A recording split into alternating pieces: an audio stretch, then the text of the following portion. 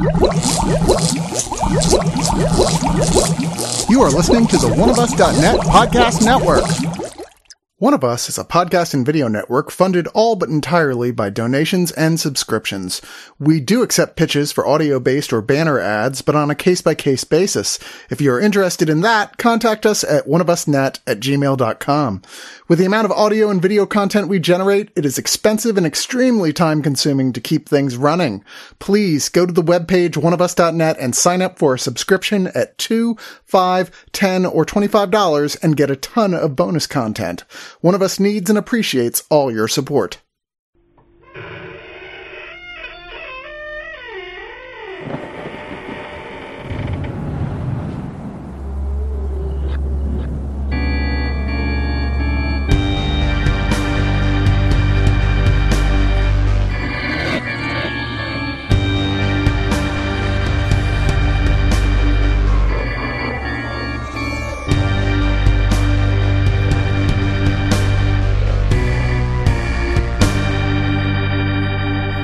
I'm sorry, I know it's been a bit of a break. Believe it or not, my life has been insanely busy. We were at Fantastic Fest. That took up a bit of my time. Sorry. Complainer.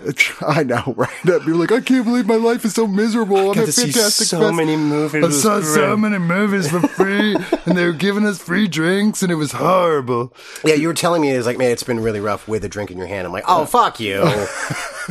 It's a be careful what you wish for thing. Oh, sure. I always say, like, people are always like, yeah, man, I'm going to do this the first time. I'm so excited. And then they're like, third day, they're like, how do you do this, man? Like, we're like drunk every night and like watching 5 movies a day. And like, I feel like I literally need to go to the hospital. I'm like, they're like 25 and I'm like 51 going like, whatever, man, just bring snacks. I just need some Cheetos. I'm good to go, man. I mean, this for years. That is literally the case. I go to H-E-B, our local grocery chain, and buy one of those bags of their generic bags of chips. Oh, yeah. Are like, they're not Doritos. They're whatever they're called. You know what I mean? They're the Doritos. Off-brand of them. But they taste more or less close enough. I don't normally eat a lot of that stuff. But man, during Fantastic Fest, I come in, my mouth is all orange and shit. This is snack talk on Digital Noise. I mean, I do like some snacks, but still. Anyway, we're here yes, it's Digital Noise. I'm here with Wright. Hello, Wright. Hello, Chris. How are you? I'm good. I'm tired. It's been a busy couple of weeks, as I just pointed out. But also this week, we had just movie. We have another movie tomorrow. Yeah, we crazy. do. And I have another movie the day after that. Fuck. So, yeah. That. Yeah. I mean. So I'm like, I had 1 on Monday, I had 2 on Tuesday, I have 1 Thursday, and I have 1 Friday. And everyone listening is like, fuck you guys. It's the worst. You don't understand as he holds his whiskey. It's been terrible. Yeah, you know, the hardest part has been actually making sure I had time to catch up with Digital Noise stuff because we have those months where I get sent almost nothing. And I have those months where everything comes out at once. And where am I with those nothing months? Guess which kind of month this was. So I'm like, fuck, I gotta find ways every second has gotta be full. So yeah, I managed to plunge through a lot of stuff, and this is with already stuff sitting on the back burner that you had to watch. Yep. So we're here to talk about some of those back burner stuff. They were a little bit late. My apologies to the rep companies involved. It was, like I said, a Fantastic Fest throws everything off by like 2-3 weeks. Yeah. So, go to hell. Yeah. That's not what I'm saying. I'm deeply I can grateful. say that. I don't get to go to Fantastic Fest. They're not sending you the copies of the movies, right. So that's fine. Well, we're going to start off with a movie that I feel like I had heard about in myth and legend, but I'd never actually seen. And I remember with Vestron, the Vestron line of Blu-ray releases, they put out usually horror, but like stuff that was not the all-time classics, but stuff that's like somewhere in the middle to lower end of them.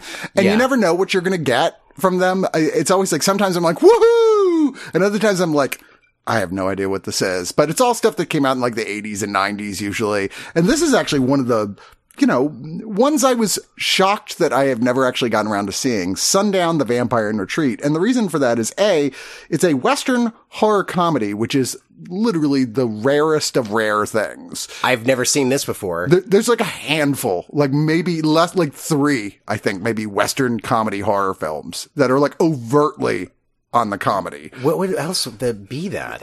There's a few, and they're all tiny little like festival titles. Oh, okay. Right? Okay. Like it's just not a very common genre. Like Tremors would count. Sure. Okay. Yeah. That makes sense. Right? But it's like not very many of them. Right. I'm like, ooh, always looking for stuff that's like, ooh, fill these tiny little niches. Yeah, yeah. My favorite niche is Christmas horror, but that's a whole other story. Understandable. We'll get to that in like a month or two. Oh, God. God help me. But also, this stars Bruce Campbell as a Van Helsing descendant. Wow. If someone had told me this was a thing, I totally would have watched it before now. This may be one of the best movies ever made. Oh my God. What? It's not. Okay, look. When you were saying it's like there's two types of movies that come from this company. It's like either a woohoo or like what the hell is this? This is both what the hell is this and a woohoo because this movie is so much fun. I was shocked and flabbergasted with its self-awareness. And honestly, it is really funny. And I mean, horror, it has vampires in it. It's not scary at all. Right. But, everyone in it is playing it so well. And Bruce Campbell is like kind of a bumbling buffoon Van Helsing, which is really fun. And David Carradine is the leading, vampire. So like the plot, all it is just that vampires have now, I guess, sort of evolved in a way where they have new sunscreen that can help them live out in more or less normal lives. Although why they would choose to live in the desert, even with that. They explain that because, it's just like there's more heat. Like go to Scotland or something. Right. Give yourself a chance. But they all live in the desert in a very secluded town and they just like, you know what? We don't want to kill humans anymore. We're going to leave, all of it to ourselves and just be in peace. And it's great. Well, the idea is awesome. So we should say like Carradine is like the old one. I mean, it's insinuated he's like the most famous one. And he has basically set up with a human scientist a way to create synthetic blood, as far as the scientist knows, who is, sort of the guy coming in with his family to visit the town. Everyone's like, you're a hero. They all love him, except for not everyone, because not all vampires are totally happy about this solution. Yep. But he's, he thinks it's for, creating more blood for hospitals. But no, it's so these vampires don't have to kill humans, right? But not all the vampires are happy, as I said. A lot of them are like, well, fuck this bullshit. Yeah. I mean, it was like another group of people who were in there, like, cause one guy gets killed by some of the not into this vampires early on. With a wonderful Emmett Walsh playing one of, He's eating so much ham in this movie. It's fantastic. And they're like, oh, we're gonna figure out what's going on and get these guys. But like, it's a super goofy movie. And like the one thing I'll say for it is it didn't go at all where I was expecting it to go. Cause I thought like, you're like, oh, town full of vampires. Everybody's going to show up and then the vampires will like manipulate them and then try to eat them. And then but the idea that like, they're like, no, we don't really want to kill. And then it's like sort of vampires and humans versus vampires, like all out war. I'm like, okay, this is cool. And this might have worked if it had succeeded at being funny, because I don't think it did. I thought it was funny. I liked it a whole lot. I thought that. What do you know about comedy? I was like more or less shocked, like everything was happening, but I actually laughed a few times in the movie, cause it's so weird what ends up happening. But I was also captivated by some of the performances. Like there's a great villain in here who's like really just the henchman in a way of one of the bad vampires. And this guy is so gross and mean and awful. I was like, I couldn't like look away. Like he was so awesome to watch. And everything he was doing was just like really perverse and gross. And it was like, it's also hysterical for just the idea. Cause you were saying earlier, some of these movies that they release, it's like this was almost like a Sunday afternoon or Saturday afternoon at 3 p.m. on like WGN, like some offshoot of the CW. Like they define a lot of the bad vampires. The one that's the younger one, like the good looking one, is Maxwell Caulfield. And I'm like, where'd I know him from? I know him in something and I can't nail it. He is the John Travolta-ish character in Grease 2. Oh my God. Cause I've seen that movie, like, I don't even know how many times, but it's been decades since I have seen it. I was like, oh my God, that's what it is. He's a Grease 2 guy. He is very greasy in this movie. And, you know, this is directed by the guy who did the first, the 2 Waxwork films, which I think are just delightfully fun horror comedies. They're great. And Hellraiser 3. Which is not delightfully fun. It's not delightfully fun at all. I remember going to see it in the theater, opening night. I was so excited. I had a Hellraiser t-shirt. Oh, I had a poster in my house. I was like, man, Hellraiser 2 is like one of the greatest horror movies ever made that I had access to up till that point. And, I mean, still think it's a great story movie. is becoming more and more depressing. I still think Hellraiser 2 is a fantastic movie. It's great. It's really good. But 3 is like, they Nightmare on Elm Street forward it. I was like, oh, Jesus Christ. They have one-liners and shit. Let's put like, CDs in his head. The guy, oh my God, what? Anyway, we're not Let's put a camera in his head too. Stop. I'm so glad that a better person is doing the new one.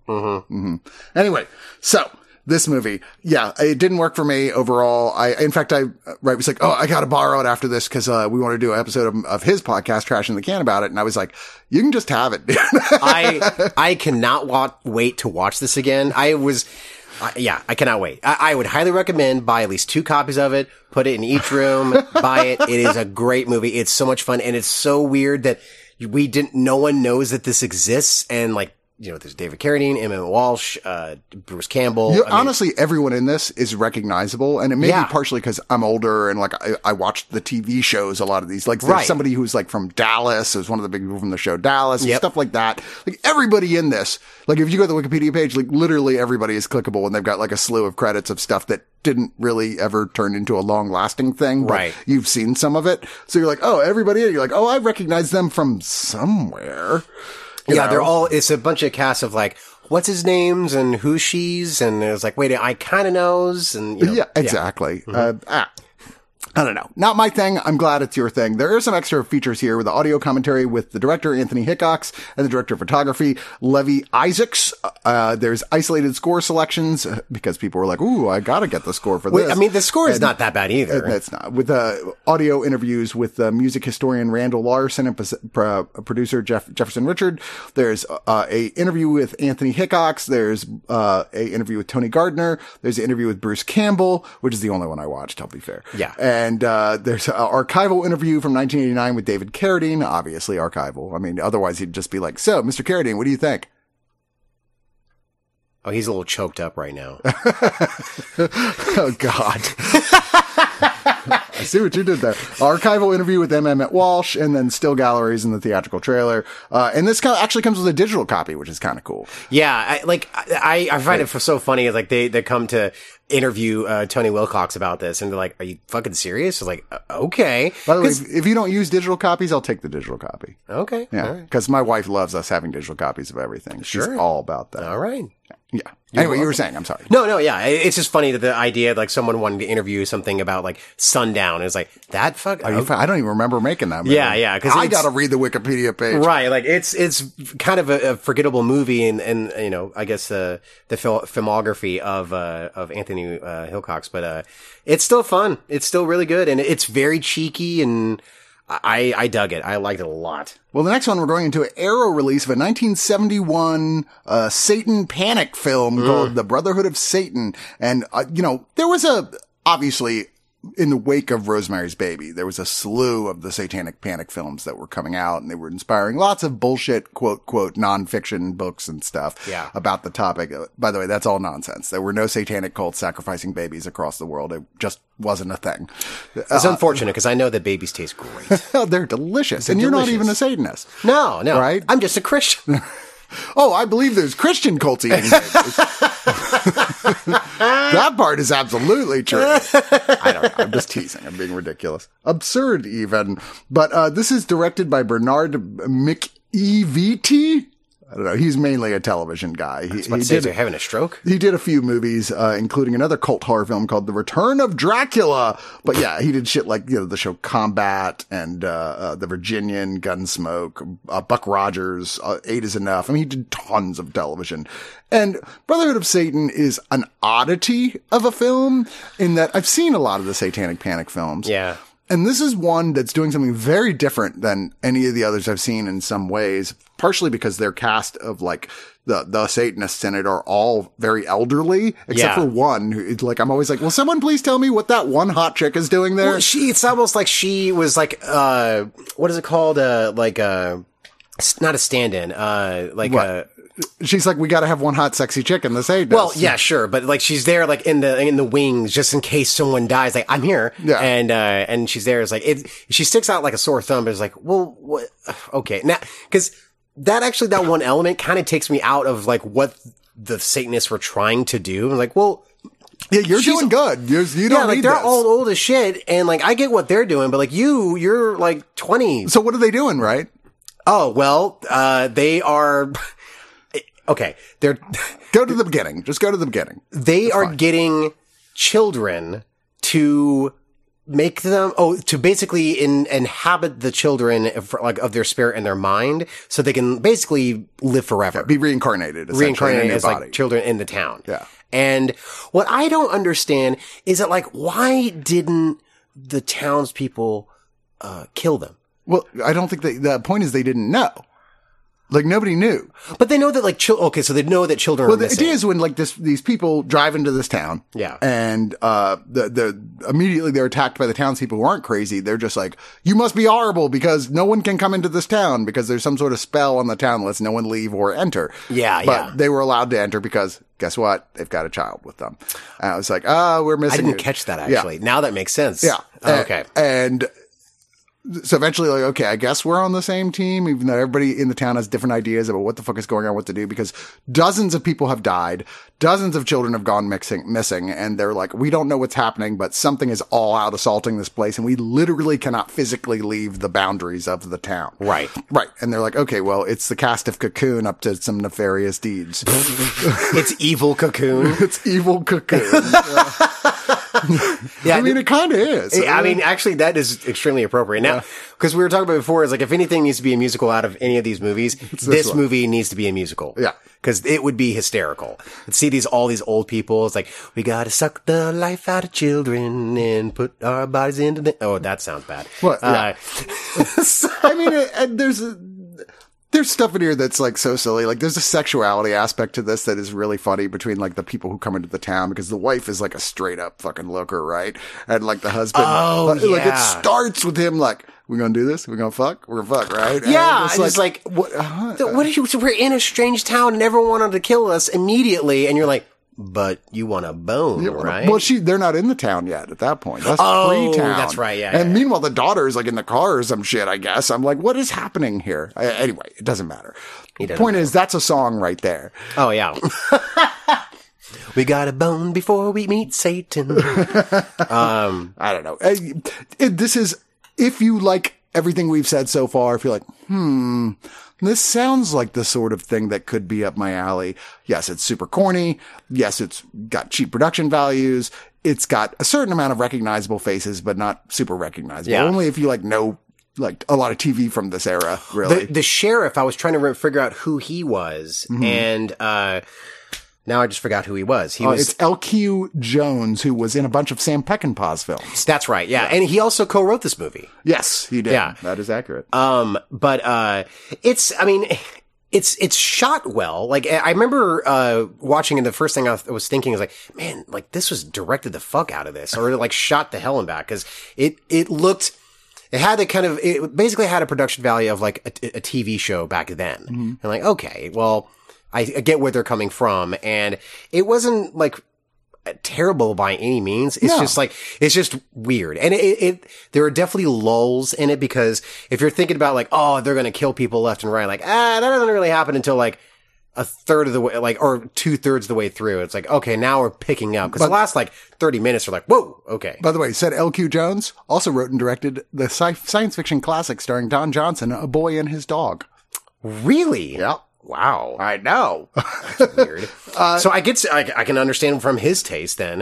He's just like, he loves like crazy weird stuff. I mean, I know lots of people that I'm like, will have never, almost certainly have at best heard of this, but never seen it. Arrow's got a primo release of this thing. I know people who I'm like, oh, this is so up your alley. You know, like, yeah, it's not going to be for everyone. If you're the sort of person who likes finding those little hidden gems from the 60s and 70s that have like really weird little, like, wow, why is this not on more lists?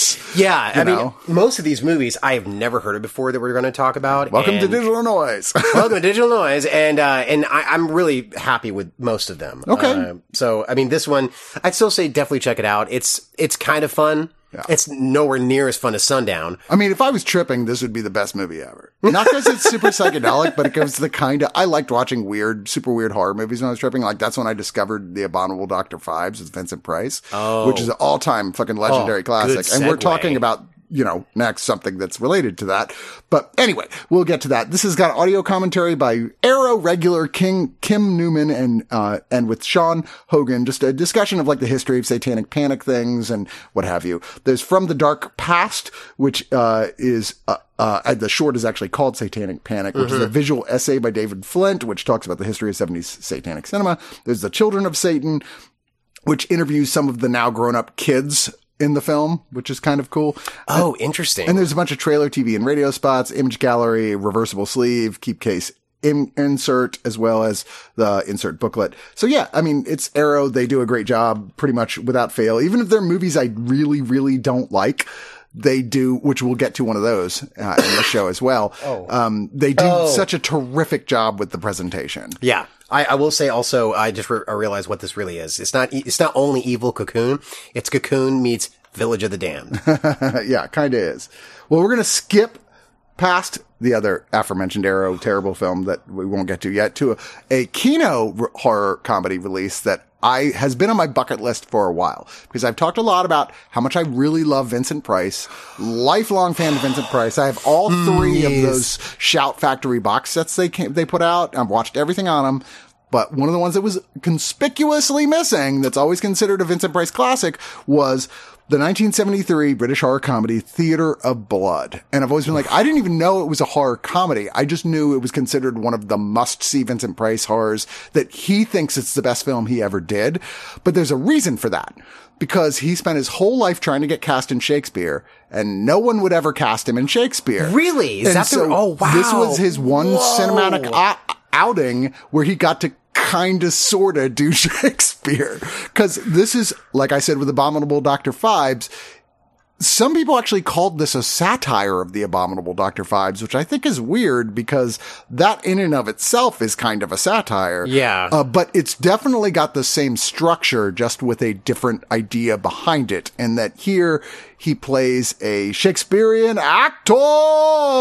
Heavy emphasis on the tour. Yeah. Edward Kendall Sheridan Lionheart. That was so upset about being thoroughly humiliated for multiple times by a member of the Theater Critics Guild. He goes to their awards ceremony, has a fit, and then throws himself off the balcony, presumably dead. Isn't he doing a monologue from like Macbeth or something? He pretty much nonstop does monologues from Shakespeare in this thing. Yeah. So anyway, the idea is much like Dr. Phibes, which if you haven't seen, you have to go out of your way to see because it's a masterpiece. The critics start turning up dead. And the reason they're dead is because he ain't really dead, and he is showing up and killing each one of them in a very outlandish, like very specific to a Shakespeare play style, with monologues included and costume makeup and everything with him. Yes. Like setting up to kill each one of them elaborately. And yes. Sometimes some more elaborate than others. My favorite is the one with the guy who, like, his favorite thing in the world is his two dogs. Oh my God. It's the best. I was like, this is like right here. I bet you John Waters watched this movie and was like, I'm making my whole career out of this one short. Yeah. He was doing Titus. Yeah. Titus Andronicus.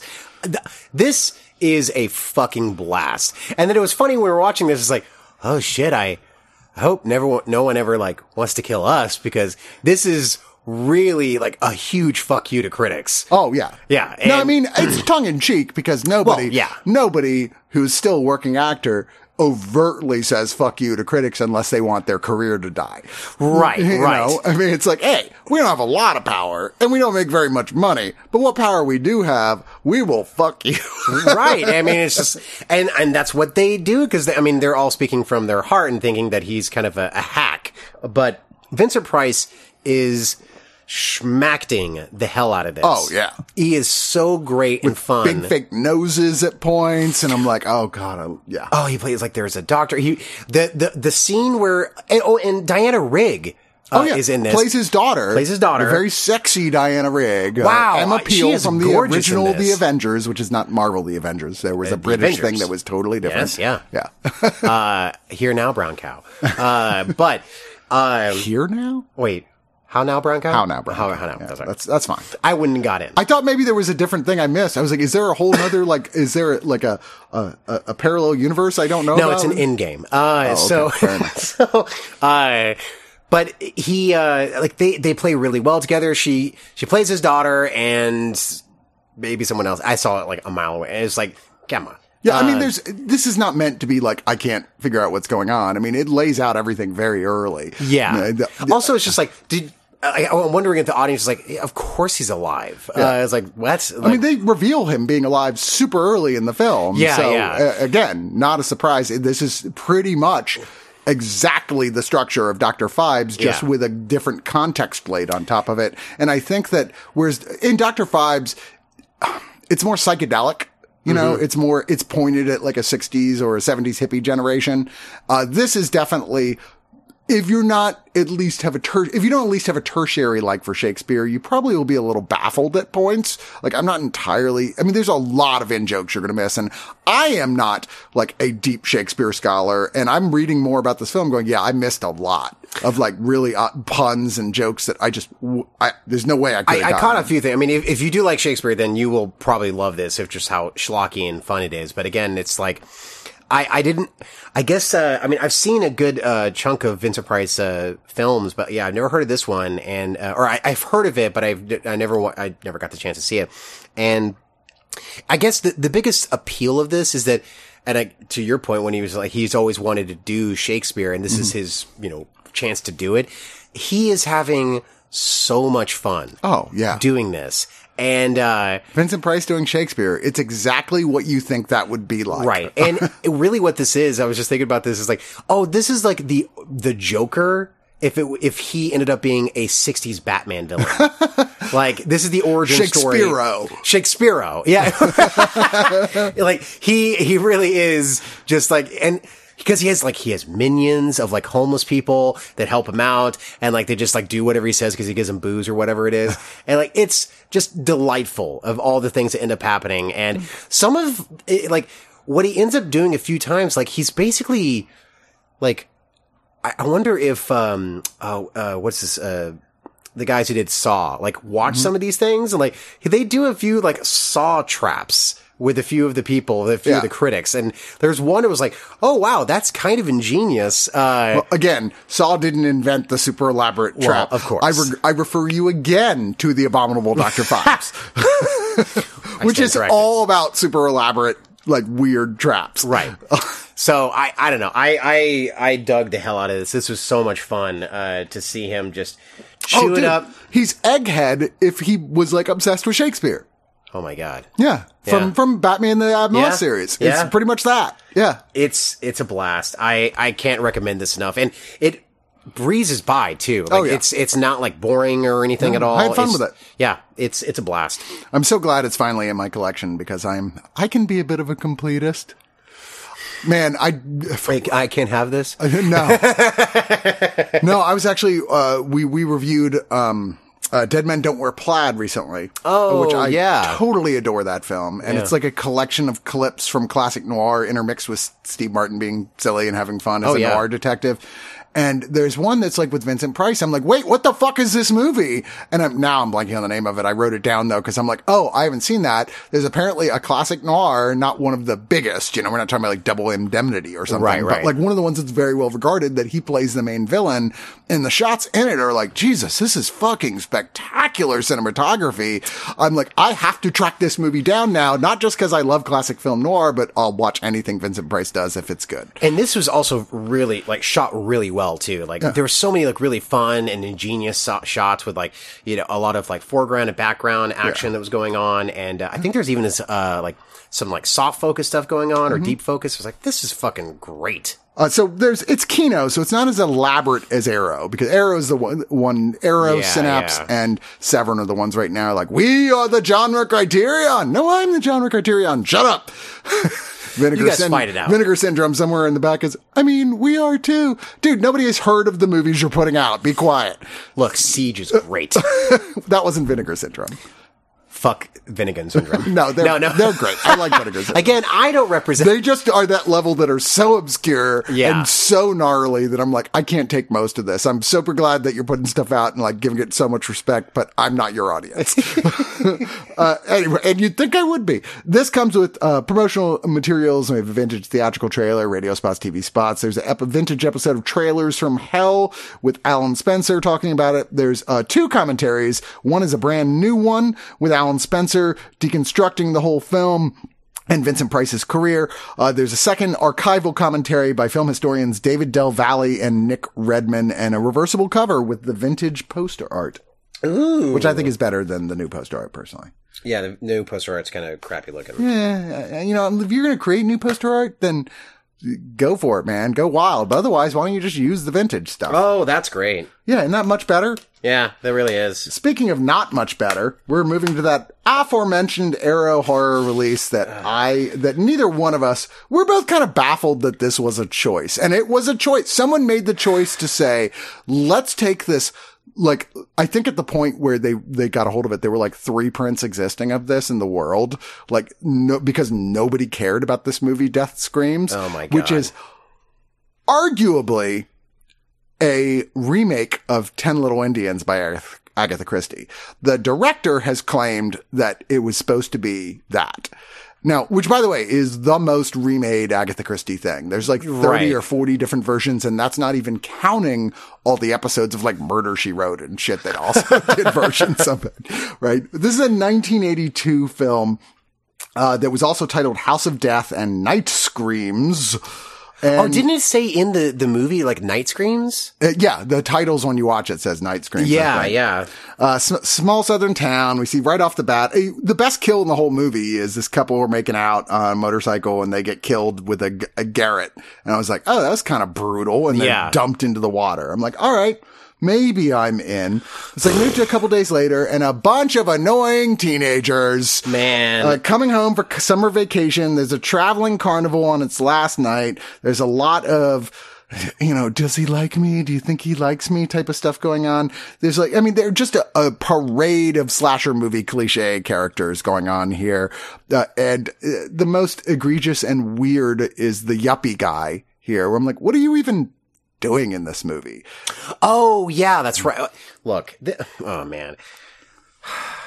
It really seemed like that this movie was like, if they're trying to make 10 Little Indians or remaking it. I mean, faintly. They definitely were like, yeah, but what about boobs? Like, this movie is basically just an excuse to just have everyone topless as much as possible. Yeah, which I don't necessarily for this era of films have a problem with. No. I mean, sometimes it's awesome.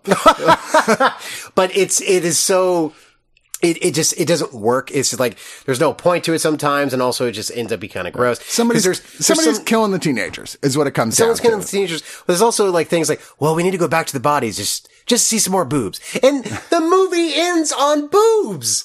It's ridiculous. But like, I remember watching the end of it, like when the killer, because it's a secret killer, and like you see who it is, you're like, what? Yeah. And like, and it's one of those like, we saw that character die, and like, did you? But then you have to go, well, then why did we see the thing that we saw? Because, what was he play acting in his house? I'm sorry. I honestly think this movie was way too white. I could not tell a lot of the people apart. When that guy was finally, revealed who the killer was, wait, I just saw him in another, wait, who is that? I mean, in the movie, of course, points a finger early on to a developmentally disabled, seriously movie, character, and you're like, oh, the movie going, oh, it's him. This is basically a pre-Jason Voorhees, and you're like, okay. Maybe it is given the time period. It's not.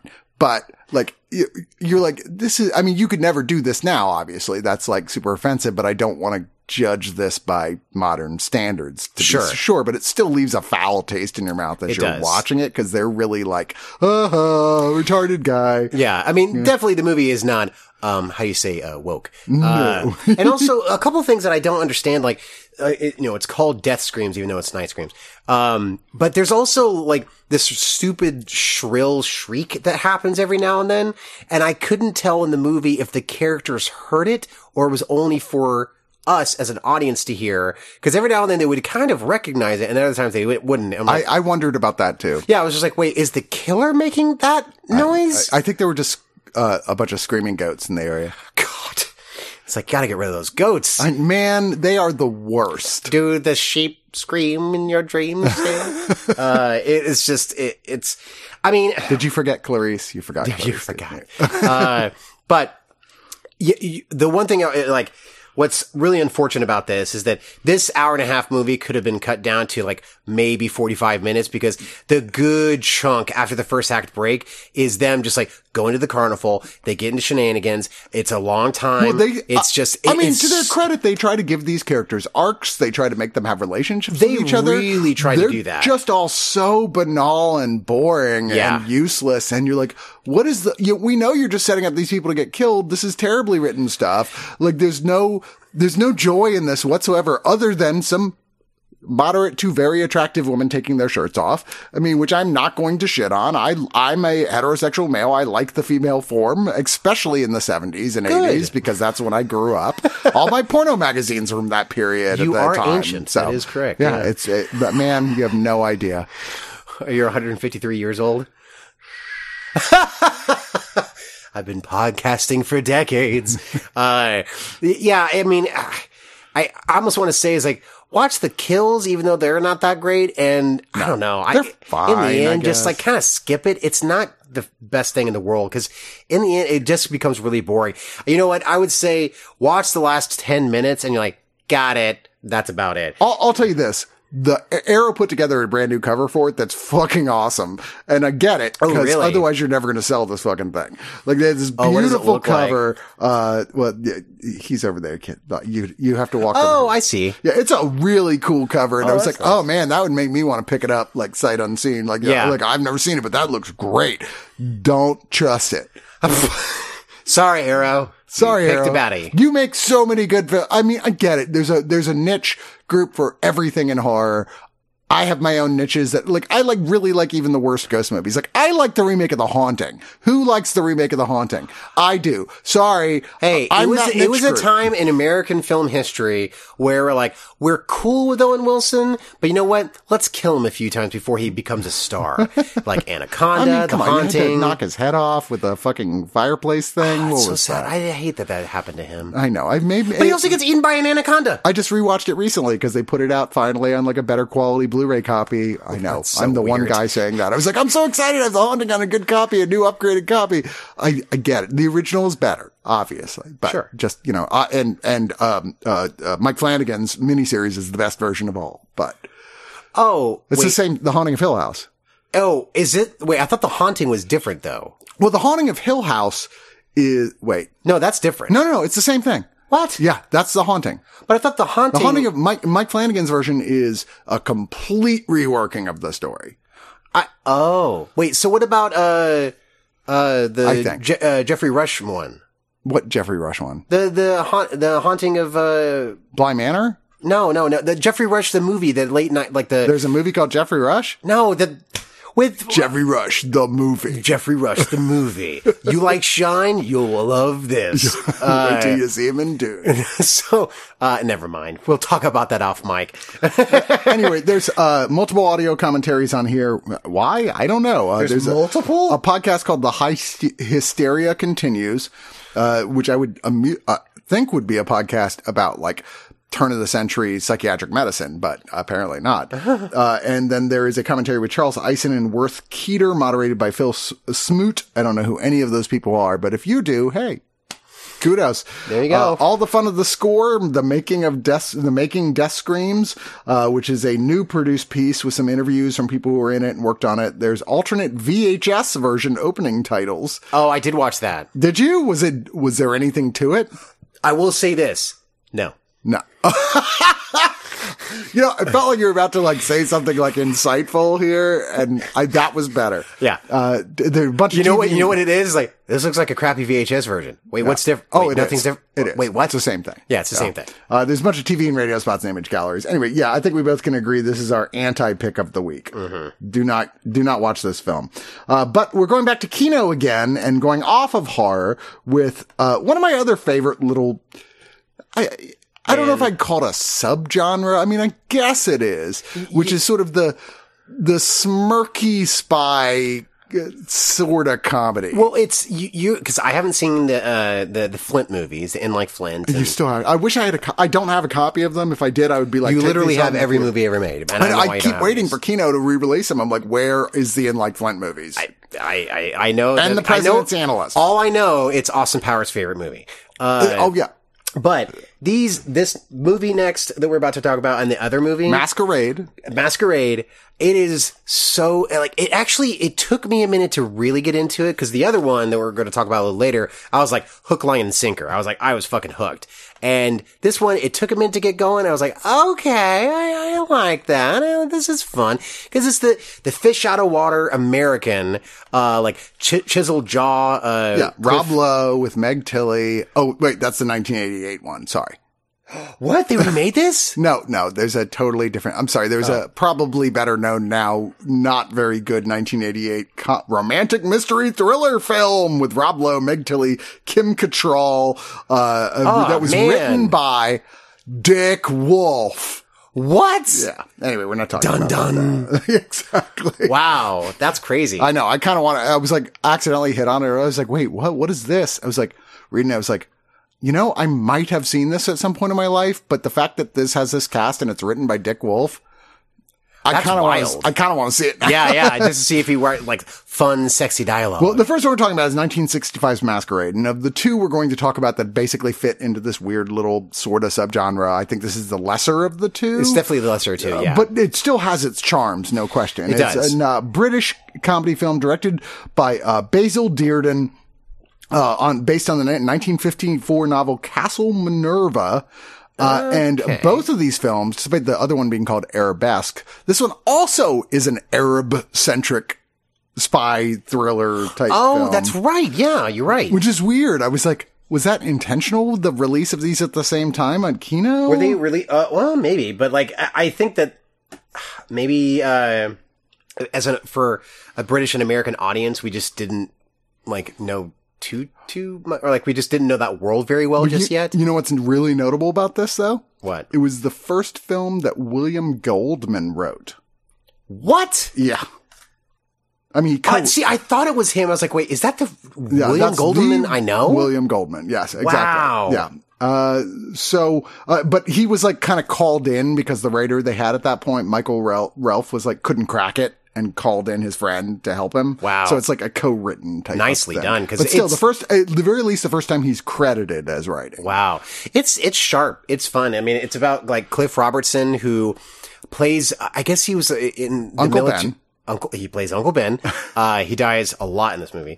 But he, I guess he's like playing sort of an actor, but it's in the background, there is this, it's almost like MI6 where these hoity-toity British spies who are trying to basically, in a very convoluted way, trying to extort money out of like an Arab nation by basically. Britain wants oil drilling rights. Yeah, that's right. In this country, and the country doesn't want it, and so basically the guys from Britain hire a badass war buddy, which is Cliff Robertson, or an outsider. Yeah, to kidnap the teenage son of the country's prince.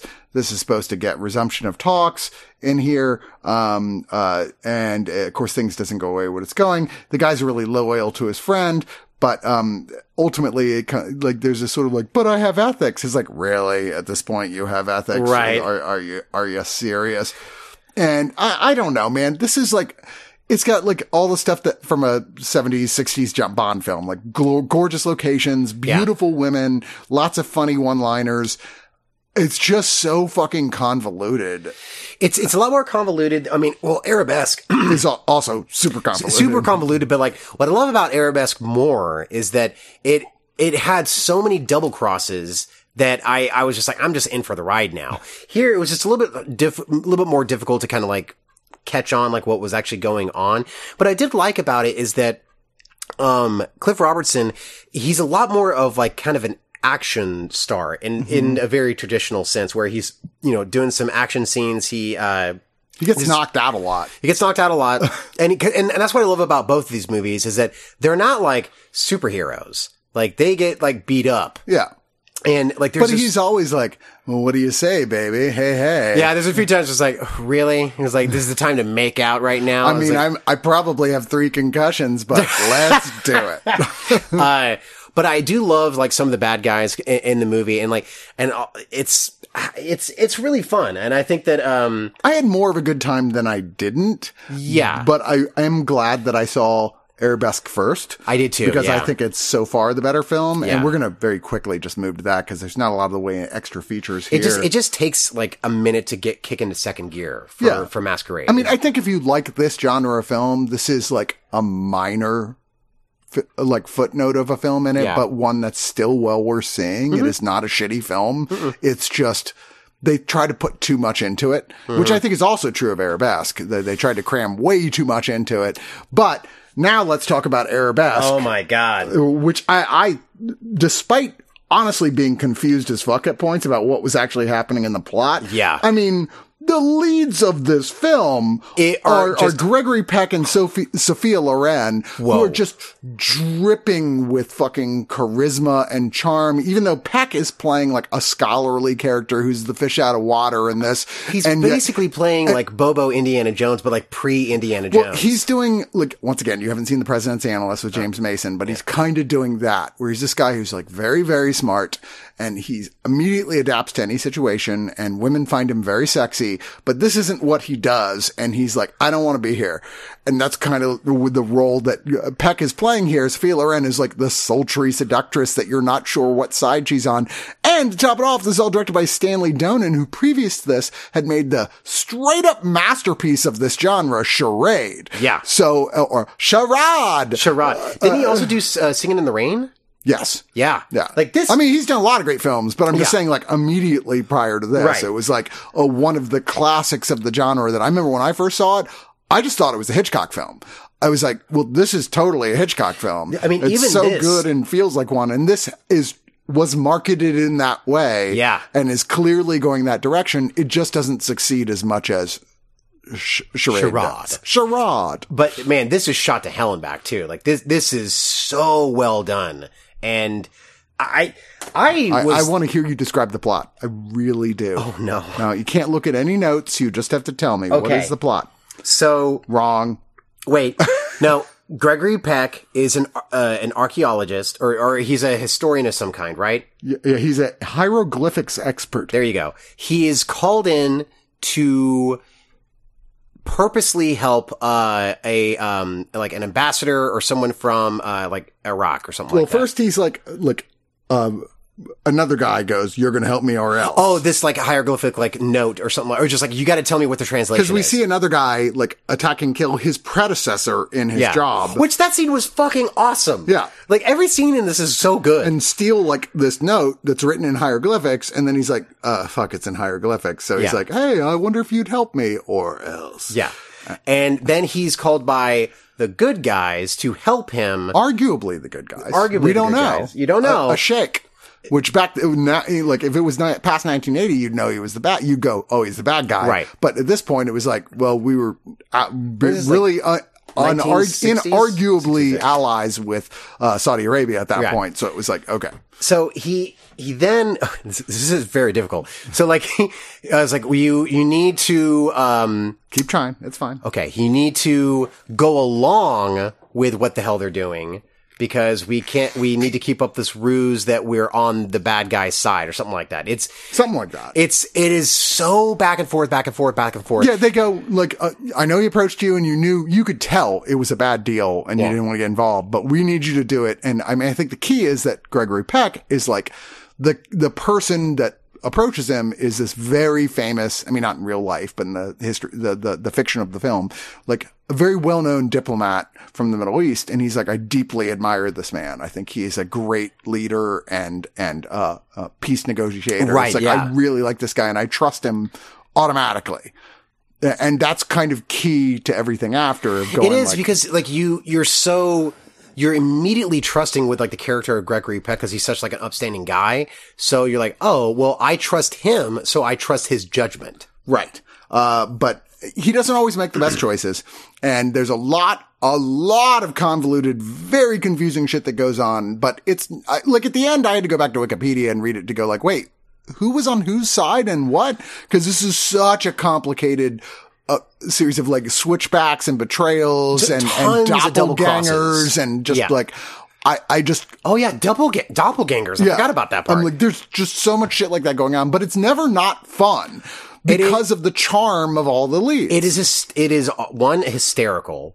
It's actually pretty damn funny because everyone I was thinking about this the entire time, like, how in the living hell has Steven Soderbergh not remade this movie with George Clooney? Totally. And, I don't know, Catherine Zeta-Jones. Yeah. Well, she's a little old for that now. Yeah, well, yeah. I mean, not that this should be looked at that but just way. Like Steven Soderbergh she's needs probably to the same age this. as Clooney, but like, but the way Hollywood works, it'd be like somebody 20 years younger than Clooney. Right. But like, it's just, it's perfect for like, to be remade, even though it'd be, a little, not that great, now. Like, yeah, I don't know. But you'd have to change it'd have to be like, oh, they're from Croatia or something. Right. Yeah. It would be so much fun and like cute and funny. And like, even the bad guy, who's the ambassador, he's dripping with charisma as well. Like, I couldn't wait for him to get back on this, in a scene, just to see him like, just like slither his way through something. And cause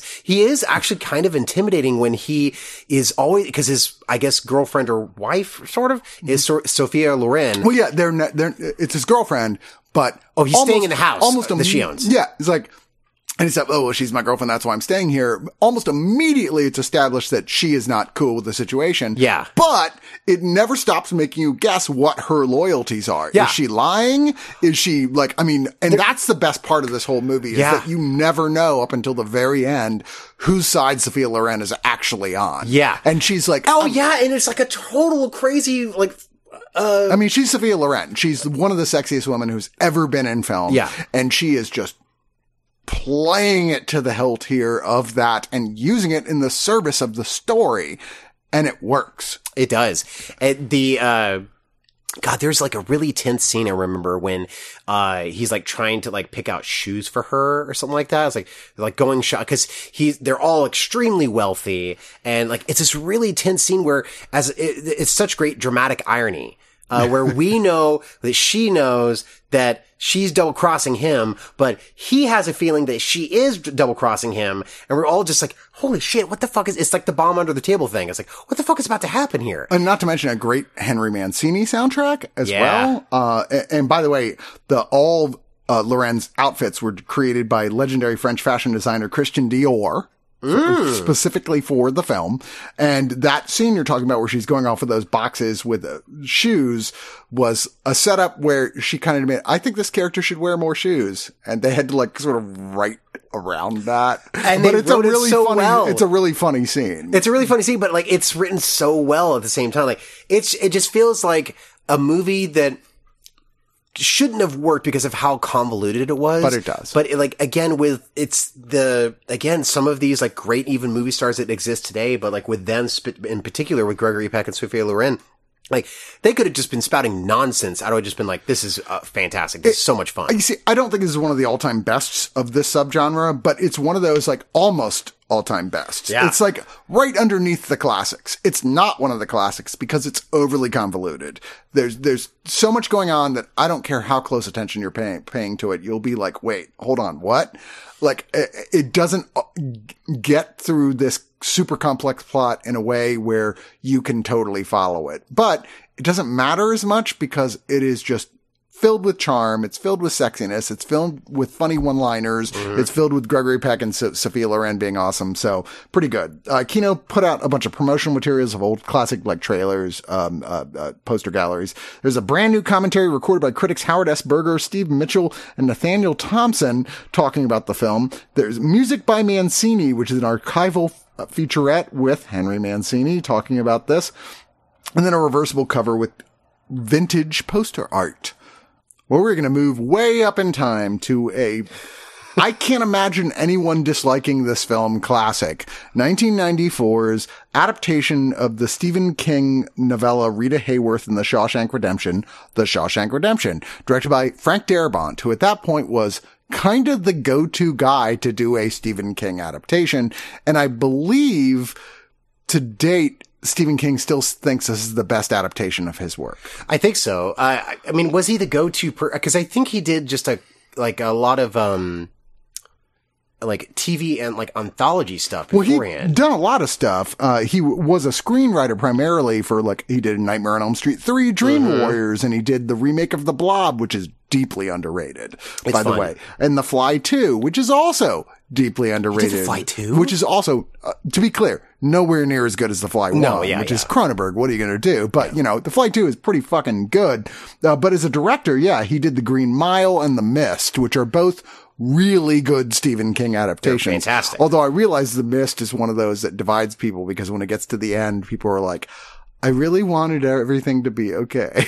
And then even Stephen King's like, that's not how my book ended. Yeah. And he made it way worse. And I'm like, that is fucking Stephen King. Way worse in the sense that way better. Because King better, yeah, totally exactly. was like, I did not have that. He had I don't know what happens more next. of like ambiguous ending. Yeah. And this was like, oh shit ending. I loved it. I remember coming out wow, that was exactly how to end this thing. And I remember half the critics were like, I'm so mad at this film. Really? Yeah. Have you seen the black and white version of it? Yeah. Oh my God. It's so good. I love The Mist. Yeah, I even fantastic. tried watching the TV series, which was, it's supposed to be really bad. I mean, it starts strong and then it gets really bad really fast. Yeah. How did you fuck that up? I don't know.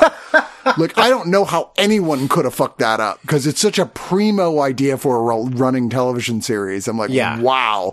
And yet they fucked it up. Anyway, The Shawshank Redemption, which is not a horror adaptation, is one of Stephen King's few, decidedly not horror films, is so widely beloved that I think for like 30 years it was number one on IMDb of audience Is it rankings. not still? I don't know if it still is. I think it is. It might be. I mean, it is great. And here's the good news. You rewatch it and it fucking holds up 100%.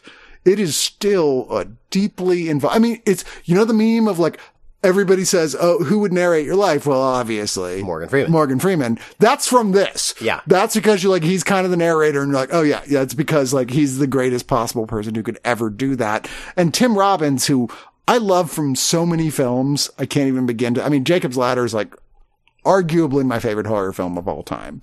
And really? And he plays the lead in that. I know, yeah. I mean, not the remake. I've still not seen it because I don't want to. The guy from Power or something apparently it's fucking terrible. Yeah, I heard that. I don't want to even. I forgot they remade that. I was like, why? It's not like they can make a sequel to the original, It would be like What Dreams May Come. Jacob Ladders. Yeah, I don't even know.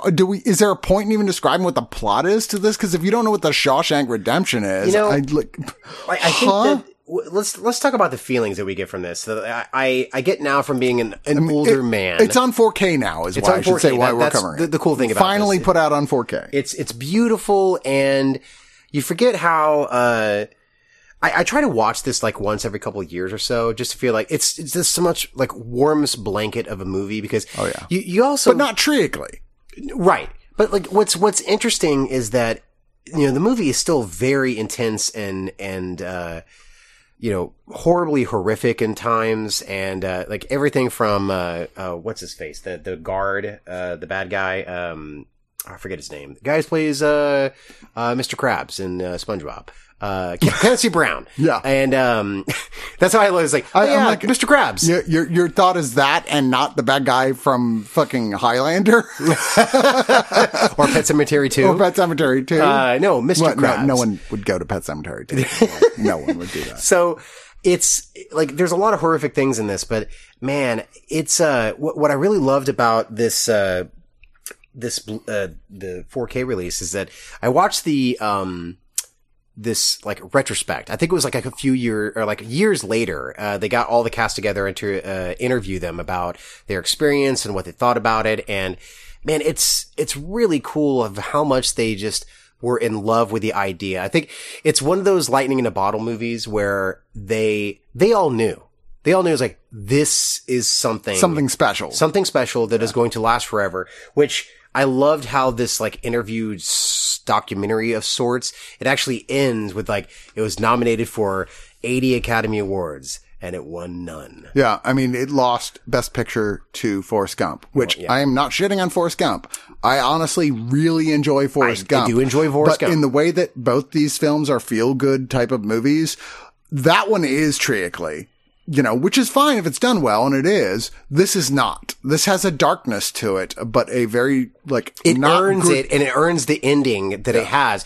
Like, the ending will always make me fucking cry. This is decidedly a better film than Forrest Gump for my money. And, like, you still get it. I mean, if you haven't watched Shawshank Redemption, I don't know what rock you live under, but, like, I mean, if you haven't watched it yet, what are you doing? Stop listening to this and go. Like, just watch it. It's one of the greatest American films ever made. Yeah. And there's nothing like the ending of Morgan Freeman's character who's been in prison for, I don't know, 40 years and getting out, finding, you know, the note from his friend, Andy. And then I'm actually getting choked up thinking about it. I know, right? And then knowing is like, I like, it's the first time in his life that he's like truly felt free and that he wants to like see the ocean, like how it blue in his dreams he thinks it is. He's like, I just can't wait to see my friend. I'm actually getting choked up. And like, it's so good. And like the ending of how like they embrace each other, it's fucking fantastic. And there's a lot of bonus features on here that are really good. Unfortunately, they're just, you know, coming over from the Blu-ray previous release, but they're solidly made. I mean, there's like over an hour, like hour and a half or so of bonus features that are really solid little documentaries. More like 2 hours, and a commentary by Frank Darabont. So, I mean, if you don't have the previous edition and you have a 4K player and you're trying to like build your collection, okay, this is everything from the last one. It actually includes that Blu-ray, you know, in case you're like thinking about upgrading to 4K and haven't done it yet. It's like, well, shit, go ahead and do it. Yeah. And like, why wouldn't you for this particular film? And this is the first time it's got a lossless Dolby True HD 5.1 track here. So it's like the best audio that you're going to get. Truly, it sounded great. I have a 5.1 surround sound. And it was fucking fantastic sounding. And the transfer visually I thought it was flawless. It's just perfect. Like, it's as good as you'd want it to be. The only thing I can say about this at all that's shitty is that there's so many, like, companies the big companies, when they're like, this is one of our premier titles and we're going to release it in a premier format and do like I just loaned you cause your wife wanted to see Amadeus, right? Right. And the Blu-ray release, it was like full booklet and all the shit. And it was like, wow, this is how you do that. You have like this big fucking like elaborate fold open the case release. This is just bare bones as far as the physical stuff goes. Yeah, it's you know, we don't talk about that actually too much, at least so far on this, but like the actual presentation of the 4K is still kind of like the little cardboard like slip-on thing. Yeah, it's just a slipcase and then a regular like and not like a boring cover. Like, why not just use the original? Once again, for the billionth time, people who like physical media either use the original fucking poster art Or use what's his face? Who did the poster art for, or use a new artist that's doing some new rendition of something that's cool. Don't just use a generic still from the movie. Right. You will sell so many more copies of your physical media to people who are going, oh, I love this cover. This cover is just dull. it's really bland because they're both like, Yeah. like that's really, This like, sucks. He's like, We're in jail. We're in jail. It's fucking jail. It's not bad. I apologize to anyone who hadn't seen this. You're like, what is it about? Sorry. Go watch it. Go like it's about prison and how awful it is. Buckle up. And Tim Robbins and Morgan Freeman are the best they've ever been in their entire career, and no one won anything. I'll still go with 7 for Morgan Freeman personally. Ooh. Yeah. I mean, 7 is like one of the darkest, most satisfyingly horrific experiences you will ever have. I remember I saw that movie in the theater and I could not move. It's one of the few times in my life that I felt paralyzed at the end of that movie. I was so shocked and like taken aback. Like I saw it opening night and I was like just completely devastated by it. As an old man I was just in 1995, you must have been just shocked to your core. I was just kind of crying and like, I was there on like an early date with a girl and she was just crying. Wait, and you taken were aback. on a date? No, but she loved the same shit I did. Oh, okay. Yeah. Like we were on the same page. I made a very fatal mistake with fatal. That's Are you dead intense. now? Are you a ghost? No, but I made a Ghost- very bad mistake where ghost I was right. like, I was dating someone who was of Russian descent, and I was like, let's watch Eastern Promises. Mistake! How Russian was she? She was from Russia. I mean, like recently? Yeah, I mean, she's from Moscow. All right. Das Vidanya. All right. Let's move on to our next one. In the Heights. I was sad I wasn't on the review for this one because I, first off, really, really, really love Lin-Manuel Miranda. He is one of those like recently big in the public perception celebrities that I just would love to give a big bear hug to and go, you, sir, are awesome. I love you. I love every time I see you do an interview. I want to watch it because you're just charming and wonderful. You are great. I'm kind of like standing you all over the place. And I admit, Hamilton, when I finally saw it, which was just on Disney Plus, fucking floored me. I went, wow, this is just as good as everybody said it was. Wright disagrees. He's wrong, but he disagrees. Look, I thought you said you liked musicals, right? I do. I love musicals. I don't. Okay. I love musicals, but I actually like watching them live. I actually like watching No, the of course. musicals. I'd Okay. much rather see them live. I think, like, and we watched Hamilton on Christmas as everyone else did because, you know, the world was on fucking fire. Yeah. But, I think that, I don't like watching his stuff live action. Okay. I kind of like. I mean, until like, oh yeah, okay. So I think video. I think I would enjoy it more if I was actually there at the theater. I don't want to be like, let's turn this into a review of the version of Hamilton, but Sure. But I thought it they leads did- to, I feel like the same way. having within watched the a Heights. lot of like, we're trying to do a version of this, filming the stage play and make it work. That was pretty much the best thing I've ever seen of that, where they would like put so much effort into it. I really Sure, thought they yeah. kind of nailed it. And Yeah. I was like, this obviously wouldn't be as good as seeing it live, which, you know, if anybody out there wants to buy me a ticket to see it live when it's in Austin, please, I'll go with you. Right. We'll make out. It'll be fine. My wife will be okay with it as long as she gets a ticket too. We'll be good. So I don't care. You only $1,000 per ticket. I don't care what your gender identity is. At this point, I'm like, I'm up for anything. Come on, baby, it's Hamilton. You'll get the most, like, workman-like hand job of your life. Pretend like it's John Adams. Let's go. But anyway, so this was written pre-Hamilton in the Heights Yes. for Broadway. It was very, very, very well received in the theater. However, this new version directed by John M. Chu, who did Crazy Rich Asians, which obviously did massive numbers. Yep. And to my surprise, I actually kind of liked, because I remember seeing the trailer going, I'm so dreading seeing this fucking thing. It looks so boring romantic drama, and I hate romantic dramas, generally speaking. Sure. With a few exceptions, but I'm like, oh, that's just my least favorite genre. It's like, it's corny, but it's charming. charming. Yeah. And has great cast in it. If you have charming and good actors, it'll win you over. The fucking lead romantic guy who I still think is just a block of Asian wood. Oh, is it like the British guy? Yeah, Henry Golding. Yeah. I'm like, I still don't, I get it. He's super good looking. He's so boring. I don't get it. He just seems like he was fun in The Gentleman. Was he?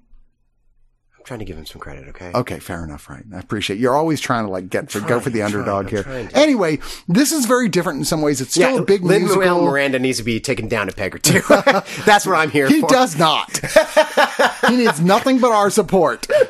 You know, I don't like this as much as Hamilton. I don't think it's anywhere near as good as Hamilton on multiple levels. No. But I'm not a person of Latino descent, and this is decidedly pointed at the culture and community of Latino descent, because ultimately, this isn't a plot. This is a collection of tiny subplots that are all gathered together to have big songs. There's no main plot to this film. Yeah, it's almost like an open world musical where it's just like things are happening and they sing about it and that's about it.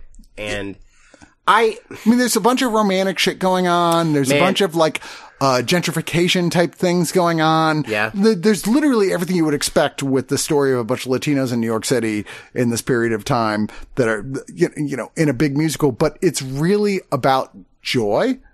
And that's what I liked most about it, was like the joy of community, the joy of connecting. Oh, yeah. And there's so many fucking characters in this movie. Holy shit. This movie's got a huge cast of people. I mean, it's the same thing with like Hamilton. Like it makes sense that he writes really, I'm giving credit. I have no room to give credit to Lin-Manuel Miranda. Yeah, Lin-Manuel Miranda is like, whew, that was a close one. Yeah, I was really trying to make sure the right Sulek was okay with me, but now he said, okay, fine. Fucking asshole. So like, he writes really great ensemble pieces. This, I don't know if it works really well on film. Like, I find it's really unfortunate that, it was released during the pandemic, right? Mm-hmm. And it's just like, well, it was, excuse my language, but fuck to begin with.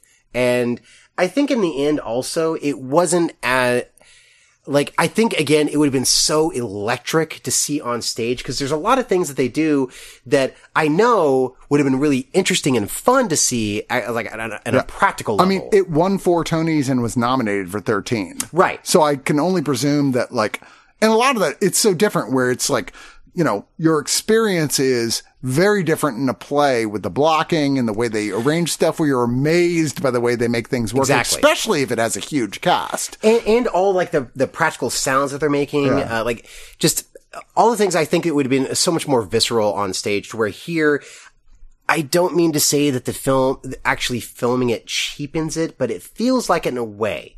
And I was a little disengaged with it, and I thought, oddly, I was slightly bored. But I will say like that everyone in this is gorgeous. Largely. I mean, even the elderly people are fucking gorgeous. Well, she is like one of the original cast members too. The grandmother. Yeah. She was amazing. I love that, like the scene, not monologue. You're talking about, maybe Olga Merides? I don't know. Shit. What are you talking about? Olga Merides? I don't remember her name. Yeah. She was in the original, Broadway musical, which she got a nomination for best performance by a featured actress. Yeah. Yeah. But, also Melissa Barrera. Yeah. Who plays the sort of love interest to the arguably main character, Anthony Ramos. Yeah. Ramos. Okay. Who is a Mexican actress and singer who did a bunch of telenovelas and what have you, but then did some Netflix stuff. She is great. I think he is great. They have they're dripping with sexual chemistry together. Oh yeah. No question. And there's one of those sort of like, will it work? Will it not work? But even with all that, I found myself going, you know, I'm not that involved in anyone's stories. Thank you. But I thought all the songs and the dancing were tremendous. Yeah, I mean, the dance choreography was fantastic. Even like the ladies from the hairstylist place, like that was really fun. I loved all of them. I was totally in on all of those production levels. And I was totally in. I think everybody's a good actor in this. Yeah. But it's weird to say because I know the play is so well received, but ultimately all the stories, and again, emphasizing that I am not part of Latino culture, and this is so deeply entrenched in the experiences of Latino culture and celebrating those things. I had a hard time identifying with it, maybe. I don't know. I went, okay, it's just that there is no real main story. There's no driving plot. It's just a bunch of tiny stories in a community. The star is the community, and the idea of we should all come together. Yeah. And that's fine. I don't know. It's super long too. It's fucking long, goddamn movie. It is. I mean, so is Hamilton too, but like. Yeah, but Hamilton, I never felt the length. This at 143 minutes, I was like, I'm really enjoying this, but I'm ready for it to be over. Yeah, I like this more so than Hamilton, but like even with Hamilton, I was like, okay, when is he gonna fucking shoot him? So, like there are a few times in both of these where it's like, it's not overstaying its welcome. It's like, you're still charming as hell, but I'm like, it is 11 o'clock at night. You should leave. And I don't know. Oh, the cat's snoring. That's what it is. Oh, sorry. Is the cat snoring on you? I was like, what is that sound? Noise? That's really cute. So I'm getting, anyway, In the Heights, I think that, honestly, just go watch Hamilton. Like, I don't know what else to say about it. I think that, everyone in it is fine. And I think the story is pretty good. But like, in the end, I don't think it's like really wowing anyone in the end. And I honestly say I'll never watch it again. I probably will, because I love musicals, and I think when this is being a musical, which it is for more bits running time than it's not, it's kind of glorious. It's fun, it's bright, it's largely well shot, it's nothing groundbreaking, but the cast is delightful. I wish I had more of an involvement in the story. Sure. But like this is, like I said, Lin-Manuel Miranda's, this was his big break where he was like, I'm not throwing away my shot. I'm getting scrappy and hungry. That's the end of Digital Noise. No, it's not. We have more. Sorry. I know you don't want to keep going. Oh. Because the last thing we have to talk about was a film you're totally wrong about. I'm not, I liked it okay. No, you're totally wrong about it. I liked it okay. We're talking about F9, Fast and the Furious 9. Is that what we call it? F9? Yeah, he's on the review. A bunch of assholes? Well, that's what they called it. Yeah, it's F9. Assholes. Also known as F9 : The Fast Saga. Okay, now and internationally as Fast and the Furious 9, which felt like they should have just called it Fast and the Furious 9, quite frankly. Yeah, because that's what it is. Yeah. Directed by Justin Lin. Yes. Who has been previously on this film for Fast and the Furious, Tokyo Drift, and what was the other one? He did 5 and 6? He did 6.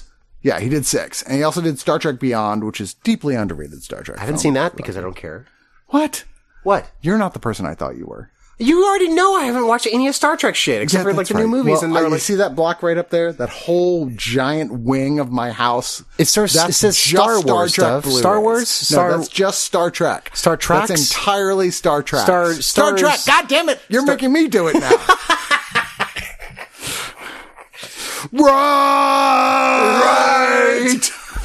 I know that reference. That's from Episode 5, Empire Strikes Back. You do know that Trek is better than Wars, right? Look, I've always thought this. Star Trek is for smart people. Star Wars is for fun people. I wish you could see my face right now, ladies and gentlemen. Look, I'm only saying that because it's 100% correct. It can be both with Star Trek, not with Star Wars. Really? Yes. Because I know everyone I know who loves Star Trek, and none of y'all have fun. You don't think really? You don't think I'm fun? All right, that's it. Well, that was Wright's last episode of Digital Noise. Hope you enjoyed him. Send him sympathy cards. Sorry, Jeff. Yeah, I don't know. We reviewed this at length and like really at length and like argued about this was longer a long than the movie review. itself. Like we did a long review for this. It wasn't. I cut it. Like you should have seen my editing time. It was insane. Like I had to cut it from like 40 minutes to like 20. You should have seen my editing time for Justice League, Zack Snyder's Justice League. God damn it. It was an hour and a half review, cut down to 30 minutes, and you gave me shit for it. Did that really happen? It really did. You cut an hour and a half to 30 minutes? Yes. Yeah. Yeah. Everyone anybody who wants to see the original hour and a half version of it, contact Wright. I'm sure it's on his computer somewhere. You know what's funny about that? That review is also like, I am completely lost because I have no idea what the hell is going on with like all the lore of DC shit, and everyone else is like super geeky on the review. I'm like, I didn't watch the Joss Whedon one because I didn't care about it again. So I watched this and that was about it. I like this. Okay. Oh God, we're still talking about it for another hour. Why do you think that like now with all the new Marvel stuff, we're only doing local reviews, even if it's, digital online, the Disney Plus, because we want to get a local crew that can totally geek out and is like knows every fucking obscure tiny detail. Oh, man. So you're not allowed on Marvel reviews. I want to be on that shit. You can't be on those reviews. Because then I can just talk about like, I know what you're talking about. Yeah, exactly. You can't be on those reviews now. You've officially blanked yourself. All right. So Fast 9, lots of flashbacks, which a lot of people have always been like, what was Vin Diesel like as a child? Okay, no one was like that, but you know, it's still here anyway. Hey, he was family. He was always, and of course, like all of them, it's family. This is doing what they all do. It's upping the stakes. It's upping the ridiculousness. This was your first Fast and the Furious film. It was my first Fast and 9. For me, it is decidedly not the first. In fact, the only one I hadn't seen in order as they came out was Tokyo Drift. I didn't even watch that until like 2 years ago. Oh, yeah? First time I ever saw it, I was like, I heard it was terrible. And 2 was so bad, I was like, I don't want to watch any more of these. Was that Too Fast, Too Furious? No. Yeah, Too Fast, Too Furious. It's terrible, but it's laughably terrible. We at the time called it the greatest gay action movie ever made. Not dismissively. It was just like the Tyrese Gibson and Paul Walker were like constantly sweaty hugging each other and stuff. And it was Patrick like, Swayze and Keanu Reeves were just like, exactly. It was like God damn it. It was like the Point Break equivalent of that. Yeah. And with the first movie was just a remake of Point Break, like flat out a remake of Point Break. It's funny. I'm looking at the Blu-ray.com review for this. Like the best movie in the series is the first one. I'm like, no, it's not.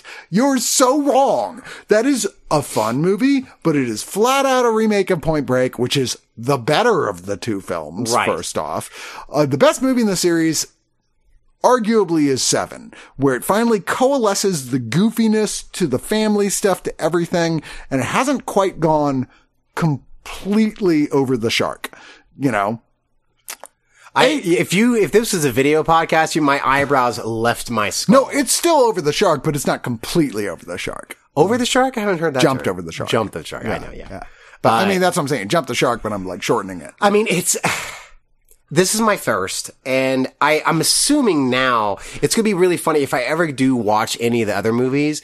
I'm going to be kind of flabbergasted of how quaint they are, because this is so insane. But there's so much, dude, there's so many things you're missing if you're not watching, so many intricacies. Oh my God. Honestly, look, this series is dumb. It's fun. It's ridiculous. And I love that it takes itself both seriously and not seriously at the same time. Yeah. And you missed so much of the joy of it by not having watched them all. I don't think I missed the joy of it because I still had a good time. Like, look, I don't hate this movie. No, I'm not saying you do. I'm just saying you missed a type of joy that was consistent with having watched each chapter of this play out as they came out. Sure. I know you're cynical. In a way, I feel highly doubtful of that. But no, everyone who's a fan will say, no, Chris is right. You know what? Everyone who's a fan of this, go fuck yourself. I don't care. Here we go. I don't necessarily want to go back and watch these because it seems like a fucking chore. No, it's so fun. Oh, I'm gonna for my 60th birthday, which is it like 2 years from now? Well, I mean, technically it was 350 years ago. Still, you know, for my in vampire years 60th birthday. God, I'm gonna have to move somewhere and reinvent myself again soon. Everyone's always like, you look like you're like 35 or something. I'm like, shit, it's time. It's time. Back to Romania. But yeah, I'm like, oh, I'm going to do a marathon and like make it like, well, if you want to stand one of us, you got to sit through all 9 movies. Oh, what's that? That's not. I would never do that. If everyone wants to do a review of me, they have to all watch a Serbian film. God damn it. No, I've never seen a Serbian film. You haven't? It's a Not going to. Stop. Okay. There is, with the Blu-ray release of this and the 4K release, there's a gag reel, which I had a lot of fun with, everybody playing around, F9 All In, which is 9-part supplement of really kind of extensive every detail of the making of this film thing, some of which are really fun. I didn't watch that. There is look at the practical stunt work, Practically Fast. There is Shifting Priorities, which is looking at specifically the family aspects on this that regard to Vin Diesel and his real life family and how that has affected the making of these films. There's a feature I won't say the name of that has to do with a returning character, in case you haven't seen this. There's a day on the set with Justin Lin, the director. There's John Cena, Supercar Superfan, which I admit I couldn't get all the way through. Like, I really like John Cena, but as much as I love the Fast and the Furious series, car fetishism I don't get it. Bores the shit out of me. See, that's the thing is, like, I guess I was immediately turned off by this entire series. Like, I don't care about cars. Like, I like them in the same way I like cars in James Bond films. I'm like, wow, look at that crazy fucked up car doing crazy fucked up things. Oh. But the moment someone's like, well, you know, really, this is a V6 and how it would work is like, see, like that stuff right there. I Maybe don't care. that's my interest where it goes. But like, I've always viewed cars like, man, if it has AC and a good sound system, sign me up. What do the seats feel like? Are they comfortable? Yeah, like I just want to sit okay and drive for 3 hours. What's That's the fine. gas economy? That's all you have to tell me. don't I'm the care. Vin Diesel of gas economy ratings. It's unleaded. Well, everything is now. So I know. I'm just trying to I make don't it a think they parallel have with let it- family. yeah. I wonder how I didn't watch the bloopers at all, but I wonder how if like every blooper is just like at the end it was like he's trying to say in like, yeah, so I was talking to The Rock the other day, like, so I couldn't get to the family room, right? He's like, yeah, I didn't talk to The Rock. Fuck that guy. Yeah, or just every line is just like it ends with a pass off, just like family. Am I right? And like, because this, okay, I don't get the family part because he has like Because you haven't watched all the films. Oh my god! Like I know you're disdainful. You didn't like the fucking Ryan Reynolds films. the Hitman's Bodyguard You didn't like crap. those either. These type of those are shit compared to Fast 9. These over the top ridiculous action films are not your thing. No. Hold on. Okay, wait. This movie is doing action and oddly, like, unintentional comedy, at times comedy, good, whereas Hitman Bodyguard is not doing comedy well, Yeah, I and it's disagree. a shitstorm of a movie, Disagree. and both movies. Disagree. And, like, it should fucking shit on itself and die. Like It's I said, awful. This just isn't your genre, right? I like it okay. Like, name a movie like this that you like okay. Oh, man. Yeah, you can't think of one, can you? It's going to be difficult for me. Yes. The first thing is coming to my mind, and this maybe explains my entire like just taste in movies. But I was like, well, I like Showgirls. I like Paul Verhoeven. RoboCop. How are those like? No, RoboCop's not a terrible movie. RoboCop is like everyone agrees that's like flat out a great movie. Yeah, but That's not a silly action film in the sense of like Anaconda. I like Anaconda. Anaconda is kind of mediocre. Oh, you can go to hell. But that also is not comparable. That's a horror film.